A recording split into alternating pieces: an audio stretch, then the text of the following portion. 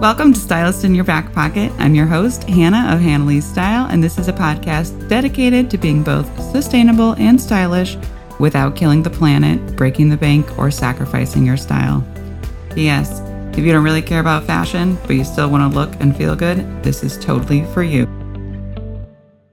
Hello, I'm back. If you're back, hey, you're back too. Welcome. I was giggling to myself about this, and I'm curious to see if other people will think it's giggle-worthy as well. So inside of Stylist in Your Back Pocket, there's an auditing module, masterclass, workbook, all the things. And some people will post publicly in our private Facebook group, and some people will email me. Totally fine. I get it. Either it works, right? Anyway, somebody specifically said to me, what do I do with the serviceable pieces? And I just think that is so funny. Like, that phrase is really funny to me for a lot of reasons, but I'm curious if you think it's funny too. So what to do with the serviceable pieces? And if you don't know what she means by that, what she means is pieces in her wardrobe that like work, right? They're fine. They serve a purpose and they're fine. And I will be totally upfront and honest about this. This is probably one of my most challenging wardrobe-y things, because I can outfit like anything pretty much, right? I mean, I have mastered the hours of outfitting. So if you give me something, I can probably say, here are 5 ways to outfit it, right? 3 ways, whatever. So for me, auditing was always a little challenging.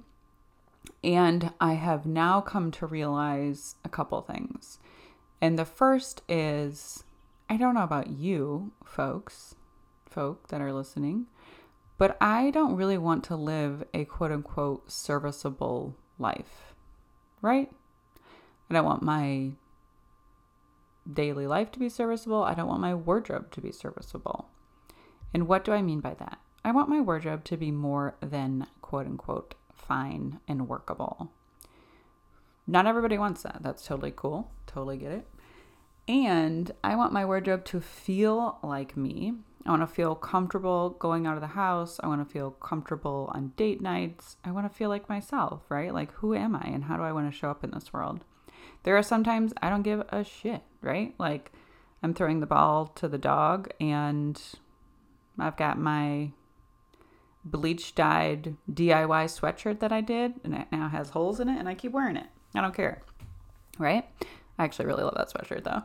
But anyway, I'm sharing that because if something is serviceable in your wardrobe, to me, that doesn't seem super exciting and like you. Because if you are a human being in this world and you're listening to this, I have a feeling that you want to be more than serviceable. You would like to show up as yourself, and whatever that looks like, right? Like, thank goodness we all have different style. So when it comes to auditing, I absolutely think you should get rid of your serviceable pieces. And also, in addition to that, this gal also asked about, we're in like a real auditing thing here, right? Okay. So she asked about replacing items before she got rid of items. Like, it was an actual, I think, concern / fear. And if you're anything like most folks in the world, you repeat a lot of outfits, right? Like, you might even be somebody that goes to your laundry to pull out the same thing you wore that one time because it's like your favorite outfit. And I have, as you can imagine, right? Like, how many people I've worked with, this is the same story.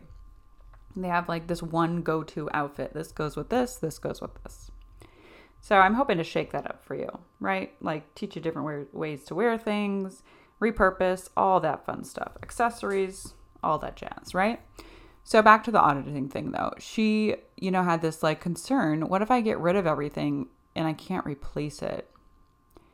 And I can honestly tell you, this is my 13th year of styling.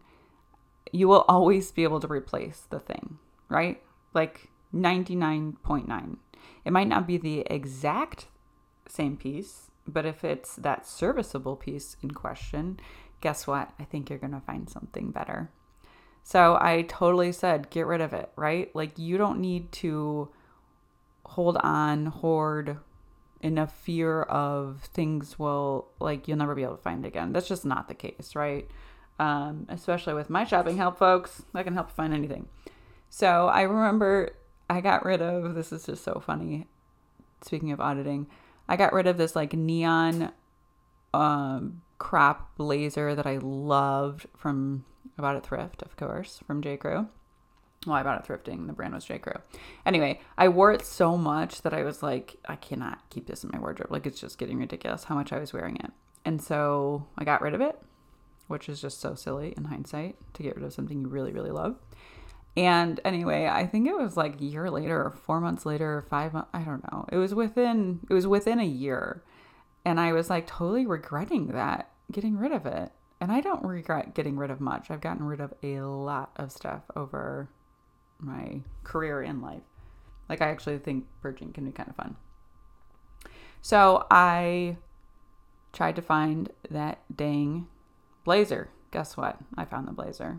I think I paid slightly more than I did thrifting, but I bought it back, right? Like, obviously not the same exact, well, that would be funny, right? In the life cycle of cycles, if that was the same one. But I found it on ThreadUp, which I highly recommend. It also can be a little bit of a beast and a little overwhelming, especially if you're first time secondhand shopping.